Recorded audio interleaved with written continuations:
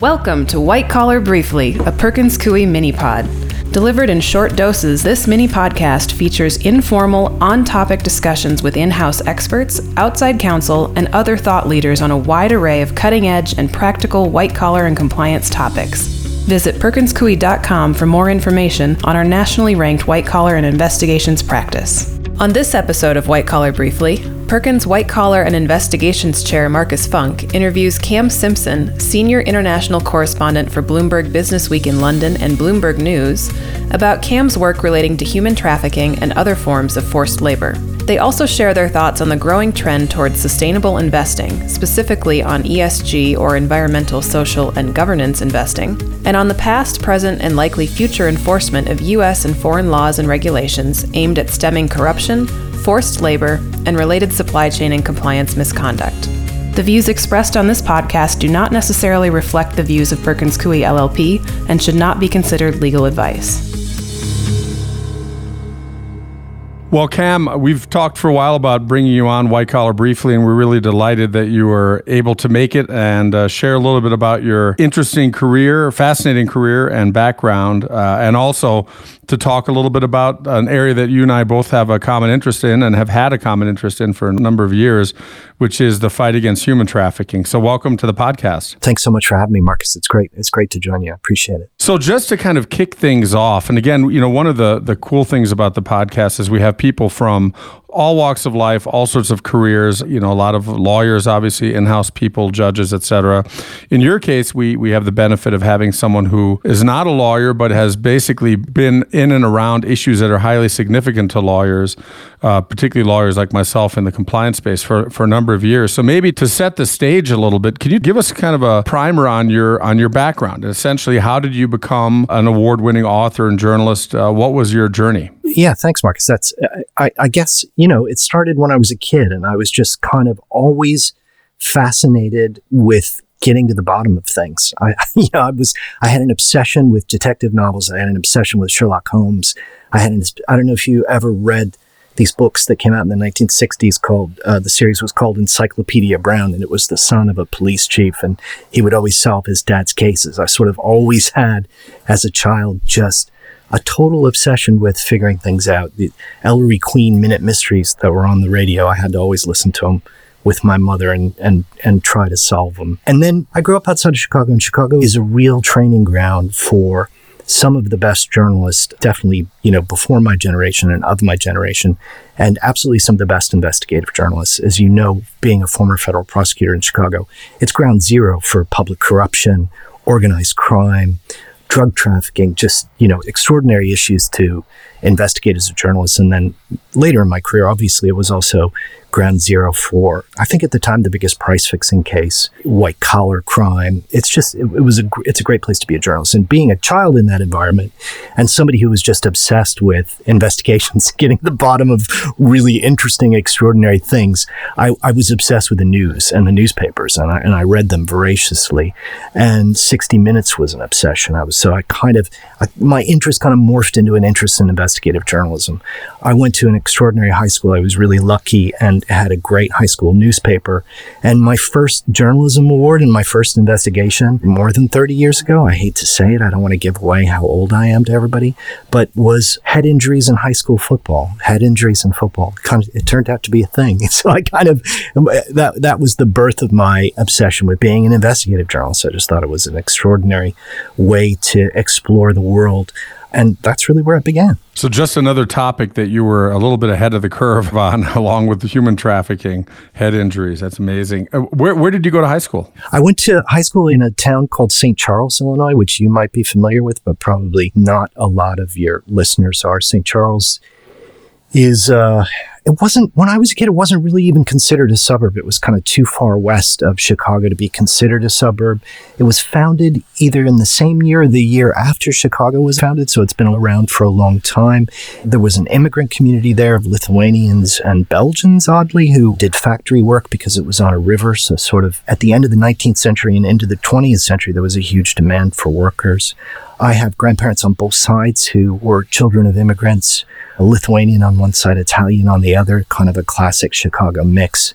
And I guess like the leading members of the community was the Norris family. I'm not sure if you're familiar with them, but they were I think the controlling shareholders of Texaco Oil, one of the key founders of Texaco Oil.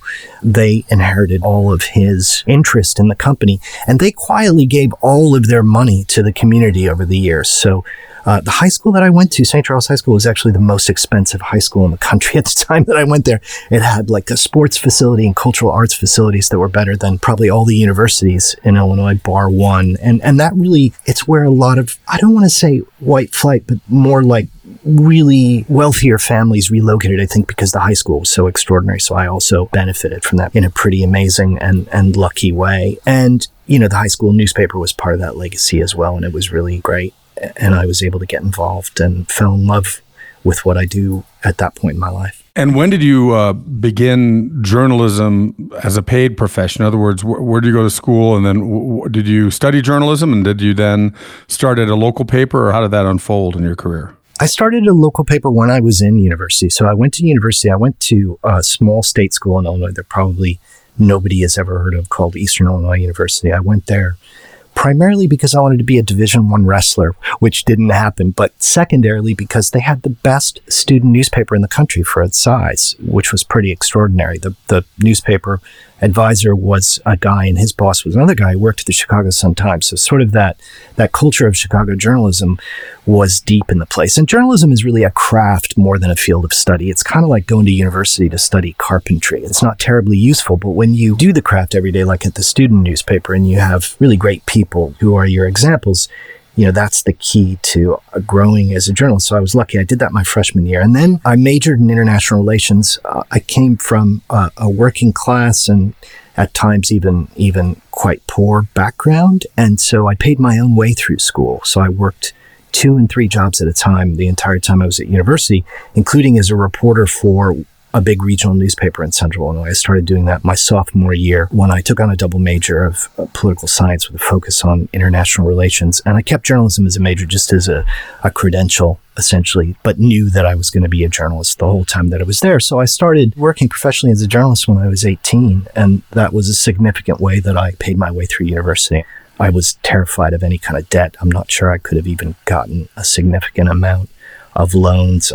And so that was the course that I chose. And I always had overnight jobs when I was at university because it was an easy way to just trade sleep for money. And one of the jobs that I had was I worked as a pressman. So I sort of worked as a journalist during the day, and then I worked on the presses at night, which was great. I really loved it. I'm glad I got to stop doing that when I left university, but it was really a great view into everything about the business from top to bottom. And then did you work for some of the Chicago papers or for the regional papers? Yeah. When I got out of university, it was the start of the George H.W. Bush recession.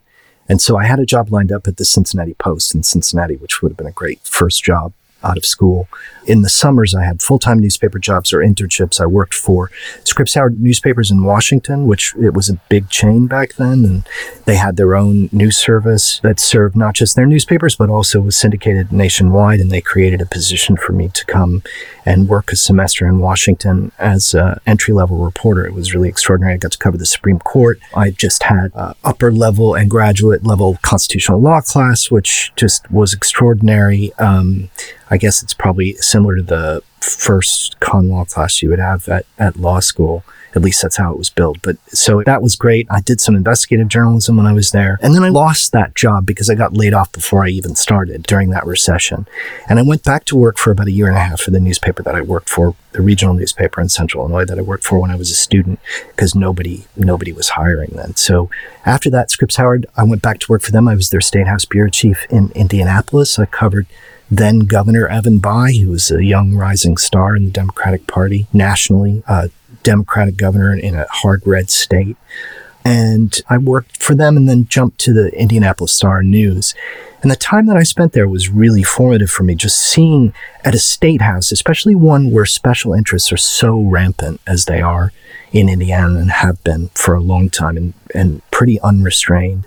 I got an incredible upfront view of how politics and money really interact with each other. And I did an investigative series that led to an indictment on bribery charges against the chairman of the House Ways and Means Committee. I think it was the first state bribery prosecution in the history of Indiana. He pleaded down, along with some owners of a major public works firm in the state, to lesser charges. And then I went to work for the Chicago Sun-Times, and I covered the Dirksen building. I covered federal crime and federal court as a beat. And that also was very formative for me to have sort of a high-level understanding of how the FBI and the best of the U.S. Justice Department put together enterprise investigations, put together investigations full stop. The Tribune hired me to cover the same beat as an investigative reporter. I took the place of the legendary John O'Brien. I don't know if you ever knew John. It was the legendary organized crime reporter at the Tribune, and I grew up reading him. So it was kind of like, at that time, at least, that was my life stream. And then 9/11 happened, and that became my life. My background in international affairs, my interest in the world really helped. I started working overseas, and God, I could keep going, but I don't want to bore everybody to death. But that's sort of what happened. Well, I always find it interesting when we talk to folks who've achieved as much as you have and who have, really a passion for what they do, to also go through their backgrounds, perhaps a little bit more detail than some might think, because I think it gives listeners a better sense of who you are as a person and who you are as a professional. And I won't ask you about the state of journalism right now and what your opinions are about the craft. Sure. The craft of journalism, although that's maybe a little bit of a tip that we might do it later, or a little bit of a nod to my interest in that area. But now you find yourself, you live in London, am I right about that? I do, yeah. I've been in London for 11 years. So after 9/11, I started working internationally and living internationally. And in terms of my career, I was on a national and international stage for the first time. I thought covering organized crime and federal crime as an investigative reporter in Chicago was the greatest job in the world, and I didn't really want to leave it. But there comes a certain point where if you're covering global terrorism, you have to leave Chicago and move to Washington. And the Tribune nudged me into doing that. And I don't love Washington. I've lived and worked there 3 times, but it was a good move. And I started doing international investigations for the Tribune, did some work that got a lot of recognition and had some impact, and got hired by the Wall Street Journal. I was their Jerusalem bureau chief, and I essentially had free reign in the Middle East to do investigative stuff for the Journal and kind of the big features that the Journal has always been known for.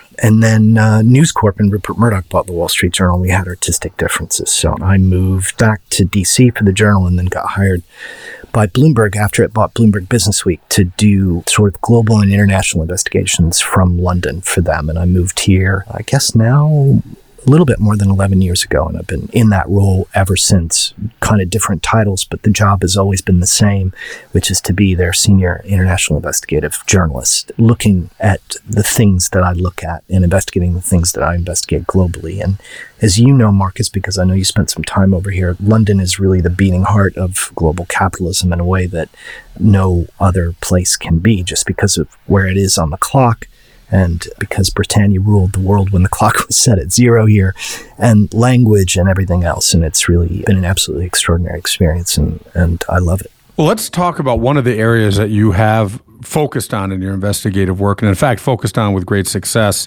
both in terms of really producing top quality work and then also being rewarded with the appropriate awards for doing that work, and that's human trafficking, and basically different takes on human trafficking, both in supply chains and more generally. Maybe you can give us a sense, before we dive into your observations about the issues. And again, I come to these issues really from my time in Kosovo, which we talked about offline, and how that kind of sensitized me to the issues, and that it's not purely an issue of sex abuse, but labor trafficking, and that sex trafficking is essentially a subset of that. But how did you first get involved? Before we get into the work you've done and perhaps are doing, how did you first get involved in that topic? Was that something that you'd been thinking about a lot, or was it just some set of circumstances that brought that topic to front of mind? It was a little bit of both, Marcus. I think most of the things that in the last 15, 16 years that I've investigated are things that I've been thinking about, reading about, researching, investigating for years. And in this case, because I was covering things internationally, I transitioned from covering national security and terrorism to covering diplomacy, and traveled in the executive secretariat, first with Secretary of State Colin Powell and then with Condoleezza Rice. And so the State Department kind of gave me like a supermarket as a journalist, just kind of the world was down every aisle and I could kind of pick what I wanted to do. And the Tribune really just encouraged me to cover the beat less and do the investigative journalism more. And, I read every year there were reports that the State Department put out, human rights reports, as you know, about country by country human rights assessments. And then in, I think, 2000, they also started doing what was called the TIP report, Trafficking in Persons report. There was a division in the State Department to combat and monitor human trafficking around the world. And this human rights reports also included just a section on labor trafficking and sex trafficking, trafficking in general. And so it was something I was really interested in, especially in the Middle East, because up to that point in my career, I'd spent the most time on the ground internationally in the Middle East. And you would read horror stories in the State Department reports about, maids in Kuwait, some workers from countries in Asia being brought into the Middle East. And so I had a bit of a background just kind of in the back of my head about the issues. I certainly wasn't a subject expert. I certainly hadn't dug into it, but it was something that I knew and paid attention to.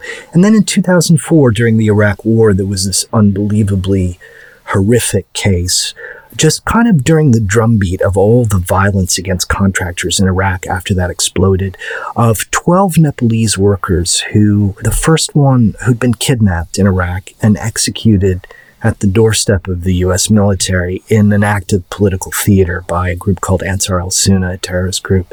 And one of them was beheaded, and then the other ones were all shot and killed in a ditch on film. And it was the first filmed mass execution that was broadcast around the world of its kind, really kind of at the dawn of all that. And it really grabbed me and I was really blown away. And no one explained how those guys got there. And I knew enough about Nepal to know how poor it was and that, these men would have all come from homes without running water, without electricity, without phone lines. I think there was even the penetration of phones was probably 2% in Nepal at the time. I know the internet penetration, I think, was less than 1%. And yet there they were, being decried by these terrorists and executed as tools of the infidels. But no one took any credit for how they were tools of the infidels.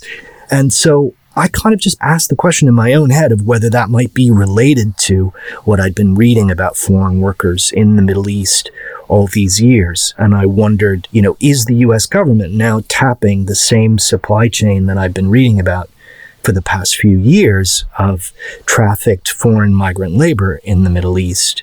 And my work just steamrolled downhill from there. And, the privatization of U.S. military services was massive during the Iraq War. There were hundreds of Middle East subcontractors working, for the Pentagon, working for the Army, working for all the services. And they were all reliant on tens of thousands of what were euphemistically known in Iraq as TCNs, third country nationals. And a lot of them had been bamboozled and trafficked in the ways that we'd read about. And this was just a huge explosion of this kind of activity because the U.S. government was really in a desperate need to win the war. And things were so much worse in Iraq than anyone had anticipated, especially after 2000, probably early 2004 and into mid 2004. And I think everything else was put on the back burner. It was just kind of a situation that I've seen repeatedly throughout my career with these kinds of issues of it's mission critical, get it done. And that was the only thing that mattered. And so I retraced the journey of these 12 guys from their villages, each of them, through to the main recruiter in Nepal, through just this chain of brokers across the world who literally bought and sold them, kept them in a room in Amman, and sent them almost like chattel in a caravan, completely unprotected down the most dangerous road in the world from which they were kidnapped and executed as political theater. And that allowed me to write about this bigger system and explore these issues in depth for the first time. And that's what I did. And you ended up getting an Emmy, didn't you, for the PBS documentary you did on this topic? The series that I did for the Tribune called Pipeline to Peril won a lot of journalism awards, which I was very proud to get the recognition. And PBS also did a documentary based on my work, about my work in this case and about me, which I was an advisor on, and they won an Emmy for that. So I didn't win the Emmy award. They won that. Yeah. And then later, as you know, I wrote a book about the case, and the book is really about the globalization of labor and the underside of the globalization of labor, and uses this case and the legal struggle that ensued as a result of the case as the narrative frame to tell this story. It was published by HarperCollins in 2018. It's called The Girl from Kathmandu. And in your work, is your sense that the set of circumstances you described with these Nepalese workers, was that a unique situation, a one-off, or do you think that spoke to a broader issue in procurement? Obviously, when we can talk about the 2012 executive order to strengthen protections against trafficking in persons in federal contracts, which is an Obama-era executive order. So I guess that sort of indicates that it's not limited to one particular scenario. But what's your sense of how widespread issues have been? We can turn to the private sector later, but in the public sector, how widespread the issues were back then? Well, it certainly wasn't a one-off in terms of these guys. I mean, the same system existed and the same abuses existed, for thousands and thousands of men and some women just like them across the experience of the Iraq War. And they continued. So there were some reforms that were born of this. The State Department took it up as a cause. Some people in the Pentagon did as well. General George Casey at the time, he was over some significant portion of U.S. operations in Iraq, and he issued immediate orders that were meant to lead to some reforms. And, essentially, as you know, and probably a lot of your listeners know, these people are forced to buy these jobs. Their passports are taken from them. They're essentially bonded laborers from the beginning, and then there are all kinds of conditions of trafficking that lead through the entire system. So I guess to the extent that the Iraq War ended, and there aren't really these kinds of significant U.S. military operations abroad right now, it became less of an issue. It continued, and, the New Yorker magazine revisited these issues in, I think, 2011 or 2012, relying significantly on evidence from the case that was born of my investigation, the litigation, and I think that, as much as anything, pushed the Obama administration to get involved. How much it's changed? I mean, I don't really know. I can't say. I think in terms of supply chains and procurement, it's still a very significant issue in the world, and that involves private companies that aren't engaged in military services, and that's a much bigger issue. And I came back to this work again in my job as an investigative reporter for Bloomberg Businessweek magazine and Bloomberg in 2013, and found exactly the same networks were being leveraged in the global electronics industry. Staying with the issue of government contracts, and obviously that goes well beyond any kind of military context. I mean, that can be, suppliers of coffee to the Veterans Administration and the Heinz VA and outside of Chicago, or, obviously the U.S. government is the largest purchaser of goods and services in the world by a long shot. And so you mentioned, and I touched on this 2012 executive order during the Obama administration that was very toothy from a lawyer's perspective. I wrote about it back then, and you wrote about it as well. In other words, it has a lot of provisions that require companies to self-disclose problems if they have a reason to believe that they may be selling products in which any materials incorporated into the products are the result of trafficking. You mentioned the taking away passports. Any of those activities that before the executive order would have been considered red flags for trafficking now are actually standalone violations. And one of the things I thought was interesting in your writing is in 2013, you said, well, really the question's going to be, is this law going to be enforced? Is there going to be enforcement? I don't know if you have any opinions about whether there in fact has been enforcement of this very aggressive, perhaps one of the most aggressive laws of its kind, at least that I'm familiar with, that requires you, if you sign a government contract, to essentially make your people and books available to the government. You're giving up any sort of constitutional rights you might have. You agree to cooperate fully. Again, you agree to notify the government immediately when you think there might be an issue. So again, incredibly forward-leaning law with, from my perspective, very limited or almost no enforcement. I don't know if you have any opinions about sort of back in 2013 when you wrote about it and speculated about enforcement, how things are now. Yeah, I was pretty skeptical at the time as well, because it didn't cost the Obama administration very much to do the executive order, right? And you can correct me if I'm wrong, but I think that language goes into the annual defense budget every year as well. And so there is a requirement, but there's been no significant change on the front of forced and coerced and trafficked labor globally. It's such a huge problem and such a huge underlying issue that it really, to even have a small dent, is going to require a sea change. And it's going to require probably a huge prosecution to create a deterrent, and it's going to have to be a real deterrent. Right now, it's not a real deterrent. I don't think much happened. I looked at this at the start of the Trump administration, and I don't think much had been put into place to kind of enforce this stuff by the time the Trump administration started. And I think anything that had been put into place was, lost, as so much was in the Trump years in terms of this kind of stuff, especially. So I don't think any real progress has been made. And that's a kind of a broader topic, and I wonder if you have any opinions about that. I mean, one of the things that, there are constant calls for new laws to fight trafficking, new laws to control companies. I think a skeptic, and I'll count myself as one of those, would say we have plenty of laws on the books that basically outlaw any form of forced labor, and we see either zero or close to zero enforcement. That goes for the executive order, that goes for the California Transparency and Supply Chains Act, and various other initiatives. What's your sense on that? And then also on the connectivity between public corruption, and we can talk about the Foreign Corrupt Practices Act and how that became, was really spurred into life after 30 years of largely of dormancy by some large investigations and reporting, frankly, that led to those investigations. But what's your thought on the laws versus law enforcement, where the balance should be? I think, frankly, it's too big of a problem for law enforcement to tackle. I mean, you could probably make an argument, especially somebody with your background probably would make an argument, and I think it would be a strong argument, that if there was one really killer case, that somebody inside the DOJ was able to put together in a really strong, convincing way, and it was against a significant defendant, that could have some kind of deterrent effect for everybody else. But, the machinery of labor trafficking is just so vast and so big and involves so many companies and so many different products and so many different industries that it's just too much to, I think, look to the government to solve the problem by going after private companies. I think we need to start thinking about a different approach, probably.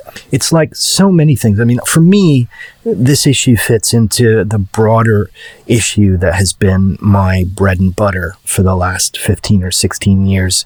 Or I'll put it this way, I mean, a tiny little pond full of lots of giant fish as an investigative journalist, which is, the blind spots created by globalization. We have globalization of capital. Now we have globalization of labor. Often it's exploited through ways that you and I are talking about and are all too familiar with. But there's no globalization of the regulation of these things. And so those seams between laws, those seams between national laws, those seams between treaties, those seams between standards, that's where the bad things tend to happen. I mean, whether we're talking about oligarchs and money laundering, or we're talking about labor trafficking, or we're talking about just about anything, that's the place where bad things happen. And that's the place where bad things happen to companies without companies even realizing that they're happening as well, because they rely on whatever the local standard is in the place where they're doing business. One of my favorite quotes to get as a journalist, as an investigative journalist who has made his career doing this kind of work, from a company which almost always comes from their lawyers versus the PR person who's pushing send on the email, is we follow all local, laws and regulations, which is like, that's kind of that's the point of what I do. You're following a standard about human trafficking in Malaysia or Nepal for a company that is on the New York Stock Exchange, and one of the largest companies in the world, if not the largest company in the world, in the electronics industry. Take your pick. So, I think we have to come up with a different way to think about these things and maybe a different way to tackle them. Labor trafficking, I think, is also just a subset of the decline of labor globally as well. In the last, as labor's share of income, labor's share of capital as a percentage of GDP has absolutely plummeted this century. Through the 19th century, wealth was mostly controlled by people who owned land. And with the rise of sort of Anglo-American capitalism and industrialization in the 20th century, that changed pretty dramatically. The idea was that your work can bring you wealth, and your intellectual property that you create through your work can bring you wealth. Those are two huge changes. But now in the 21st century, it's shifted again pretty significantly. I think, the steepest decline has been from the year 2000, when labor's share of GDP in the U.S. was more than 63%, and in 2016 it was down below 57%, and it keeps going down. And labor as a force work is so insecure now for so many millions of people all over the world that I think, if anything, these practices are sort of migrating back to the West and not getting better on the other side of the world. So if there was going to be a constituency for this issue that you care about, that I care about and have invested a lot in, I think its natural consistency was going to be labor in the political system in the U.S. It certainly is here in Europe, so you have much better, I think, disclosures, at least in the EU and in the UK, and I think better systems in general. And that's probably a factor of labor still being a force in politics in the way that it absolutely isn't in the US anymore. So I think, we have to start thinking about consumers as much as anything. And I talk about this in my book. When you're dealing with companies, maybe government contractors that rely on clout to get contracts, it's hard for consumers to have an impact because it's not a consumer business. But when you're talking about consumer businesses, attention and consumers can really be a powerful force. And the world is absolutely moving that way in pretty extraordinary ways right now. Let me ask you a little bit more about that, Cam. And this is going to be a little bit of a hybrid question. There's been a lot of speculation that technology, and Judge Kendall and I've written about it in our book, the impact of technology, of connectivity on trafficking, both from a law enforcement perspective, allowing greater communication across borders, getting a little bit into some of the gray areas that you talked about where national laws sort of begin and end, but also from the perspective of informing consumers, keeping consumers updated, and then from the perspective of organized crime groups using technology to facilitate their criminal activities. And so that's kind of a specific question I have, which is to say, what impact do you think technology has had on this area? But the broader question goes to what you commented on, and that is, do you think things have gotten better or worse when it comes to forced labor in supply chains and just in general? In other words, if we were sitting here in 1985 talking about this topic when there was almost no attention paid to it and there was almost no public awareness of what trafficking is, do you think things were worse then, or do you think they are worse now, and why do you think that? That's a big question. First, I would say with technology, like so many things involving technology, the great promise that existed a decade ago, I think, has met with cold, hard reality. If anything, I would say my experience in countries where these workers are hoodwinked, coerced through fraud and other means to move across the world and give up years of their lives and their family's savings or mortgage their land for a job that turns out not to be what they think it is in so many ways. If anything, technology has made it easier to reach them in more remote places. If anything, technology has made it easier to get credit to them to pay the broker.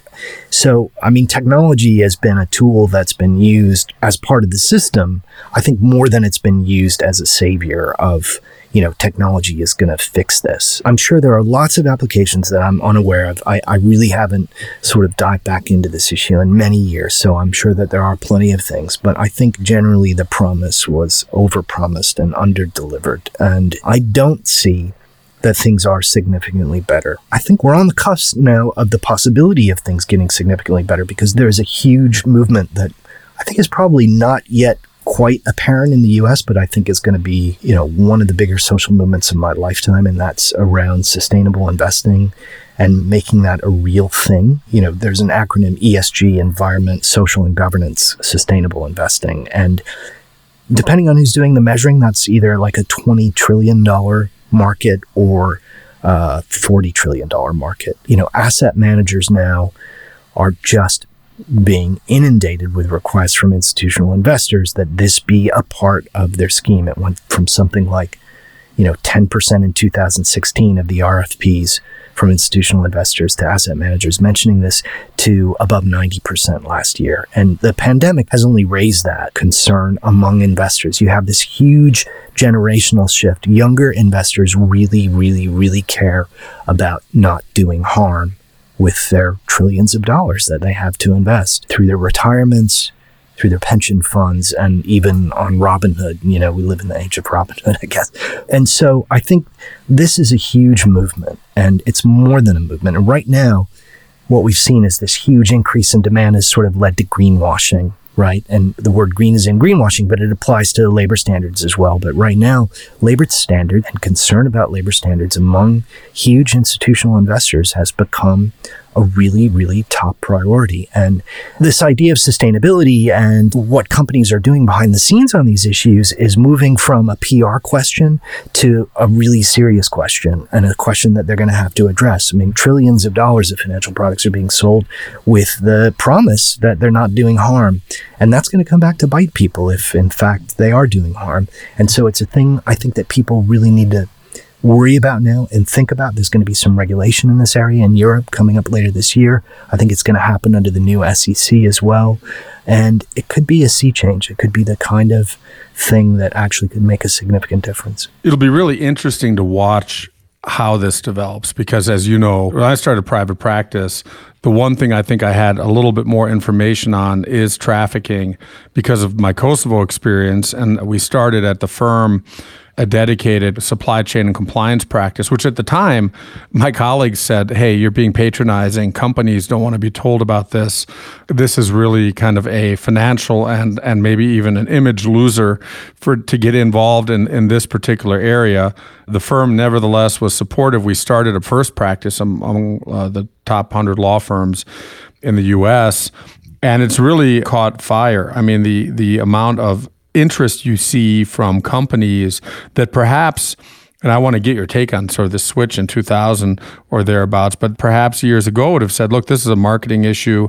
We cut and pasted a really good statement from one of our competitors to tell the public what we're doing. And I used to always go around and say, look, this is very risky, legally speaking, because much like what happened in the cosmetics industry, where companies would say, oh, we don't test on animals. And then it turns out they were, testing on a rabbit's eyes or what have you, and then got sued by all these consumers saying, look, I would have never bought your creams if I would have known how you test them in animals.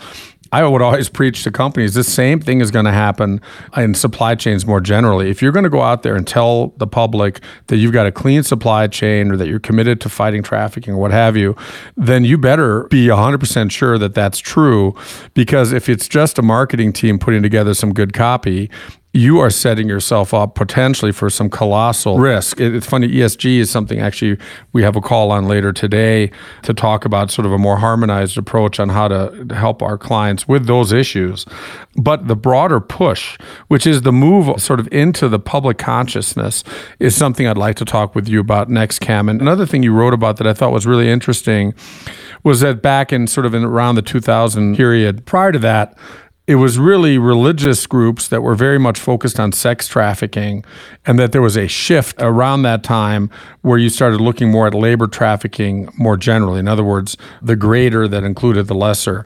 Give us your thoughts on that and on some of the perceptions or maybe misperceptions created in the media. I think you referred to them as caricatures of what trafficking looks like in the real world. In other words, how is our collective understanding and our efforts, how have they developed, let's say, starting in around 2000? Look, on sustainable investing, this has exploded so fast and so dramatically in the world that I know and cover the most, which is finance and global finance. I mean, it's massive. And as you talk about the potential for fraud and the potential for concern, that's become a reality, because it's not just we're putting out a press release or we put out this corporate responsibility report every year and we've got pictures of polar bears and smiling children in Zimbabwe.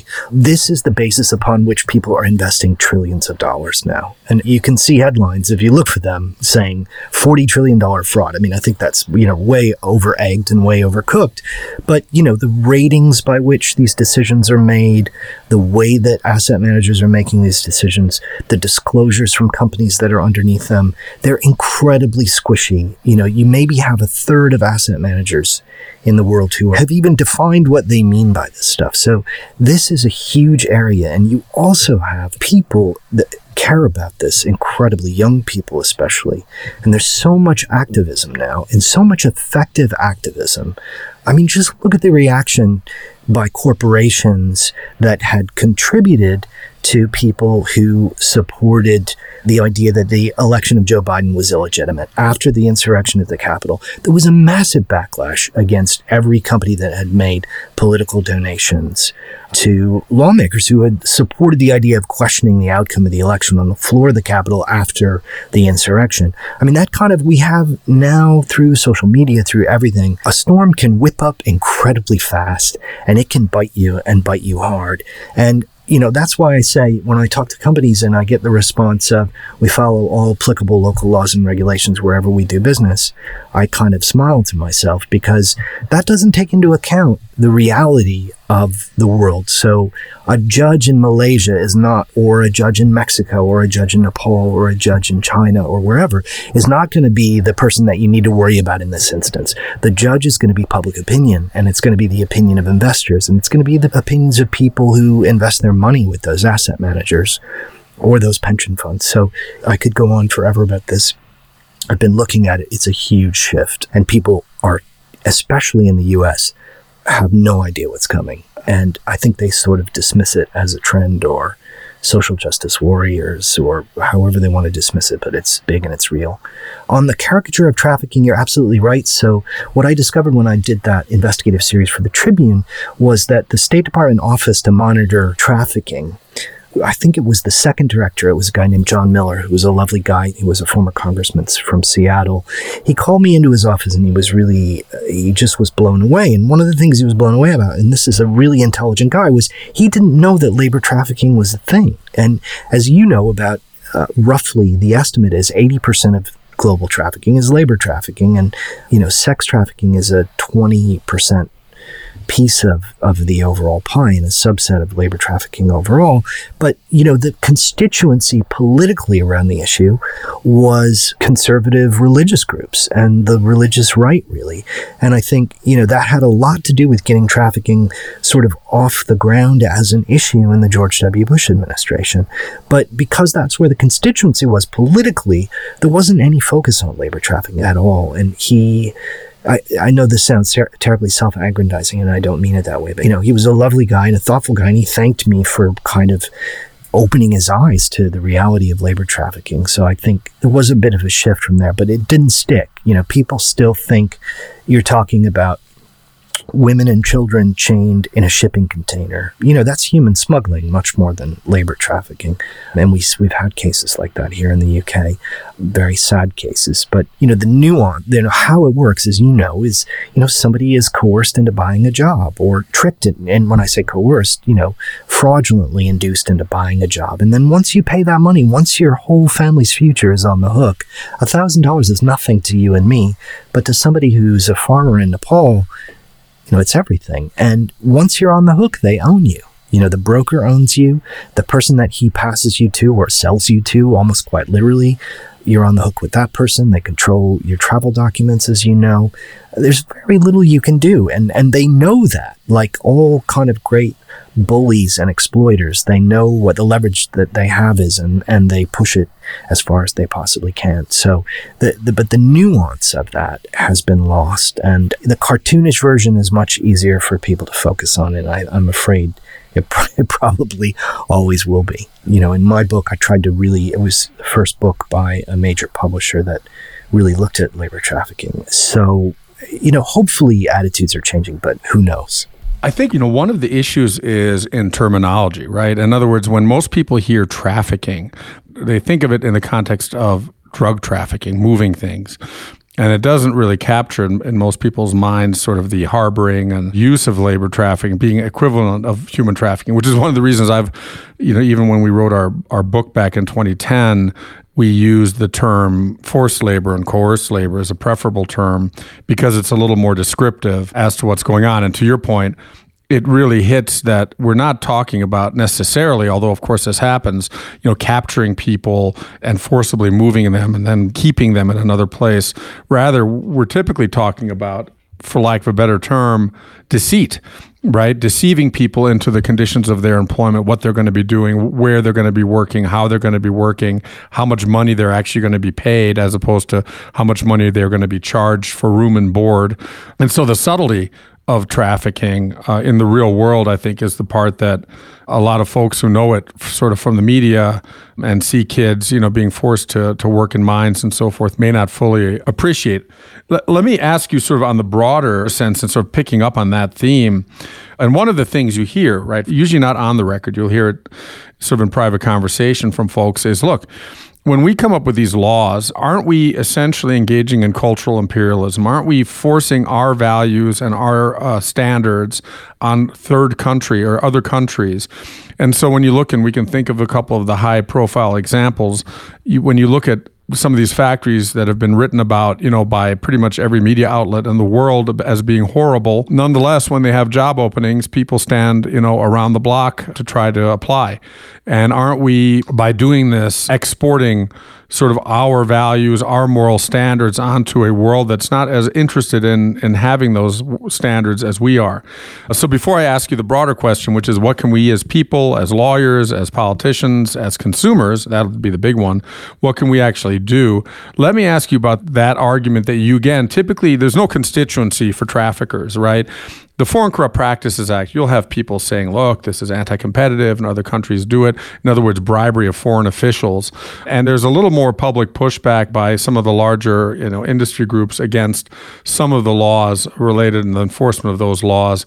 There's really no constituency for, organizations saying, you should really make trafficking a little bit easier and shouldn't be so tough on us. But privately, you will hear that argument, especially in academic circles, candidly. I remember doing a debate with a very prominent judge and academic at the University of Chicago who very much expressed this view, which is, why do we care? Aren't we just exporting our standards? So again, that's a long wind-up, long way of asking a simple question. But what are your thoughts about that position that, again, you're not going to hear often publicly, but you sometimes hear, in private conversation with folks? Yeah, I think you have to have an understanding when you're doing business overseas to local culture and local issues. And you absolutely have to understand things for yourself and not rely on your local employees, right?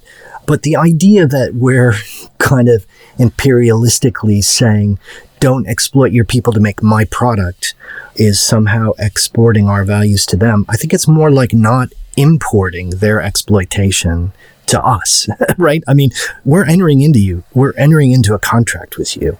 And like everything in that contract, we have a right to declare how we want that contract to be executed. And you have a right to say, go do business with somebody else. So, this is no different than any other contractual arrangement. And consumers, if you're doing business to the standard of a country where trafficking is rampant and people look the other way and it's acceptable, then consumers, investors, I think, have a right to know that. So I think it's a silly argument, frankly. As far as traffickers don't have a constituency, sex traffickers don't have a constituency. But I think labor traffickers absolutely have a constituency. It's global capital. And it's, the constituency is not like, oh, let us traffic people, but the constituency is kind of almost what you just said, which is, why do we want to put our tougher labor standards on them? And it's not even a question of, you're not saying let's enforce a minimum wage in these countries that's the same as the United States.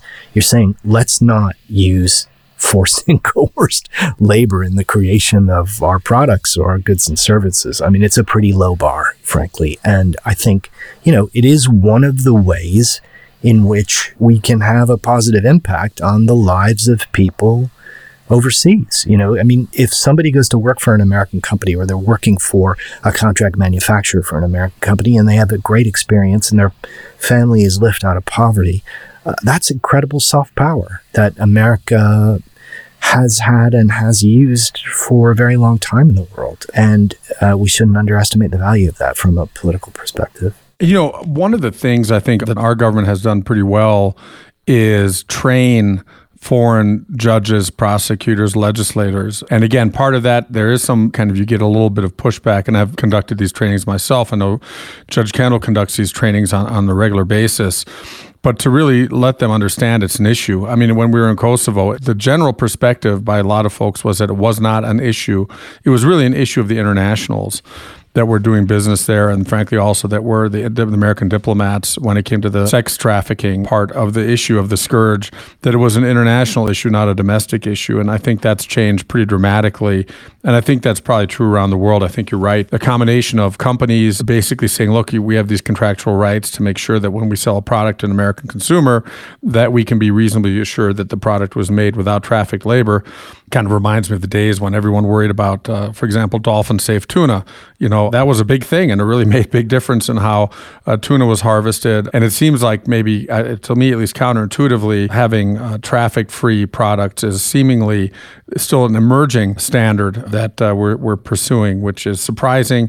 And I think you're right. I think global sustainable investing initiatives and companies are becoming more aware, and that maybe there is a requirement of a big case to raise awareness even further. But how about on a grassroots level? So, one of the things I've observed, certainly when I do trainings on this topic, including when I go to places where I speak with and to trafficking organizations. In other words, in California, let's say, they're the most sort of attuned, as a group at least, to these issues and to market forces.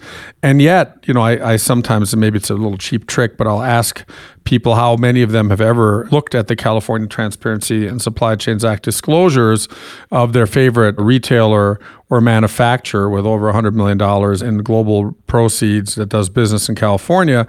Now, in other words, how many people have ever made purchasing decisions based on their perception that the company from which they're purchasing either is doing a good job or a bad job when it comes to making sure their supply chains are clean? And at least to me, the surprising result is that when pressed, very few people actually have ever given a whole lot of thought to that. In other words, the disclosure regimes may not, at this point at least, be entirely hitting their objectives. What are your thoughts on that? In other words, how woke when it comes to trafficking do you think people really are? Is there a delta between what people, in terms of their, maybe to some extent, even virtue signaling, where they say, this is the number one issue in the world right now, and then when you compare it to how their consumer behavior is influenced? Do you think I'm being overly cynical about that? Do you think there's a big shift? What's your perception on, again, the difference between public statements and public expressions of concern versus actual consumer behavior? Yeah, I think, as you point out rightly, lots of people like to embrace issues on social networks, especially that kind of can, allow them to signal they care about things that they think other people will think matter, I guess. Nobody does the hard work of figuring out, what's inside their smartphone or where it comes from. Nobody does the hard work of figuring out where the garments that they're wearing came from and who the women were who made them and what the conditions of their work were. It's not something I think that we can actually probably expect people to do. What we can expect is, it's really incumbent upon the press to do more, much, much more. It's incumbent upon civic organizations to do much more, but it's becoming much more incumbent now on global finance to do more. Because again, when you're selling investments in these companies as sustainable investments, that's really going to cause a significant amount of tension and friction to make sure that these companies are in fact doing everything that they need to do and can do. So I think, we are, I hate to use the cliche, but I think we are approaching a tipping point on these issues. You can see it already with climate, but I think it's going to reach much, much further than climate. It's going to reach across a broad range of issues that are seen as making up the world of sustainable investing. Yeah, I think you're exactly right. I think that is sort of a cohesive movement of sorts. In other words, if you have the global financial markets basically baking in human rights concerns, that will inevitably cause companies. I guess the flip side is it's good for business if you're my business. But I think it will be good for the world too. It's money that moves the dial, Marcus. You know that. on everything, right? You can go back to the civil rights movement, and this is not in any way to detract from the bravery of people on the front lines. But when you look at New Orleans and what happened in New Orleans, and the environment there was really when the Black community boycotted the white business owners. That was really what turned things around, was the money. We can't afford to do this anymore. That's always what in our society, at least, especially, can lead to the biggest change. When there's that much money on the table and that much at stake, then that's when I think we see change. And that's why I think we're going to see some pretty significant changes in the not too distant future. So we've talked about how companies and individuals are incentivized financially. We've talked about raising awareness, and both by the consumer or within the consumer class, and also raising awareness across our borders and enforcement. How do you think, as we transition from one presidency to another, how do you think the Biden presidency, if you had to use your crystal ball and think ahead, a number of years, what do you think is going to change under the Biden presidency, and how does that tie into this sort of movement, this broader movement in favor of a more cohesive and coherent fight against trafficking? I have no idea if there's sort of anything, they have so much that they're dealing with right now, obviously, like, the pandemic, the economic crisis, just for starters. And I think that's going to take up a lot of bandwidth. Again, I'm looking at it through a slightly different lens now. And I think where you might see some impact, the shortest distance I can see between here and there, is probably in the new Securities and Exchange Commission chairman. And, the SEC has been talking for a while about having some kind of enforceable standards around ESG that don't exist. I mean, it's completely unregulated right now, which is a problem. I think that most people recognize as a problem, and they're talking about having some kind of regulation in there. So I think it's probably, I realize it's not, through the front door, it's kind of through the back window, but that's probably the quickest way I can see the new administration having some kind of impact, and it's going to be through ESG again, and it's going to be through standards for companies and standards for asset managers to have to disclose these things in an honest way and rate companies in an honest way. So I think that's probably the quickest way we're going to get there. And how about your personal horizons, what you're working on? Love to hear a little bit about what, to the extent that you can share it, what projects you've got cooking, and then particularly if any of them relate to some of the topics we talked about. I'd love to hear about that. Sure. So I ran an investigation for us last year on the easy access that drug cartels in Latin America have had to chemicals sold by U.S. companies, made and sold by U.S. companies in Latin America. And I'm still doing a bit of work on that front. And I'm afraid everything else I can't talk about. So I can't talk about anything else that I'm working on, unfortunately. But, the global operations of major U.S. companies is always the area that I'm most interested in global finance as well. So that's where the space that I'm going to stay in. Well, Cam, I have a feeling that we're going to continue to remain connected on some of these topics, again, maybe from different vantage points, but I think all towards the common goal. I think the work you've done as a reporter and will continue to do, obviously, is incredibly important from the perspective of raising awareness. I think the work that we try to do kind of inside companies to try to both make companies aware of where the risks lie, that they are risks, and we know life is a resource allocation problem that's no different for companies. And I think as they see the benefits of investing some more of their resources in ensuring compliance with the anti-trafficking and the related anti-bribery rules, and then also sort of the carrot and the stick. They also see the dangers of not doing so. I think we're going to see a much broader coalition of companies that go well beyond sort of the traditional public-facing consumer goods companies that are going to take this topic really seriously. And I know, speaking for myself, I've yet to find a board that somehow is looking for opportunities to engage traffic labor. But what we do see is that they don't always understand the real world dynamics of how this works and how trafficking can sneak into supply chains through vendors and others. And unless you really are vigilant at the gate, it's a real issue. And like you said earlier, there are parts of the world where if you're producing goods there, or if you're having things manufactured there, it's really difficult to ever say to anyone that you have 100% certainty that no forced labor, including child labor, was used to make those goods. So I think we're fighting the good fight here, and I look forward to staying in touch, Cam. I hope you are working on some really great projects that also intersect with this topic generally and continue to raise awareness, and look forward to talking with you down the line. But really want to thank you for joining us and for discussing, again, a topic that's very popular right now, but that's also very, frankly, challenging and requires a deft touch, which, again, I really appreciate your time. I appreciate it, Marcus. Thanks so much, and keep up your great work. This concludes this episode of White Collar Briefly. Please visit whitecollarbriefly.com, where you can subscribe to our blog and find additional updates on current white collar and compliance topics. White Collar Briefly, a Perkins Coie mini pod, copyright 2020 by Perkins Coie LLP. Thank you for listening.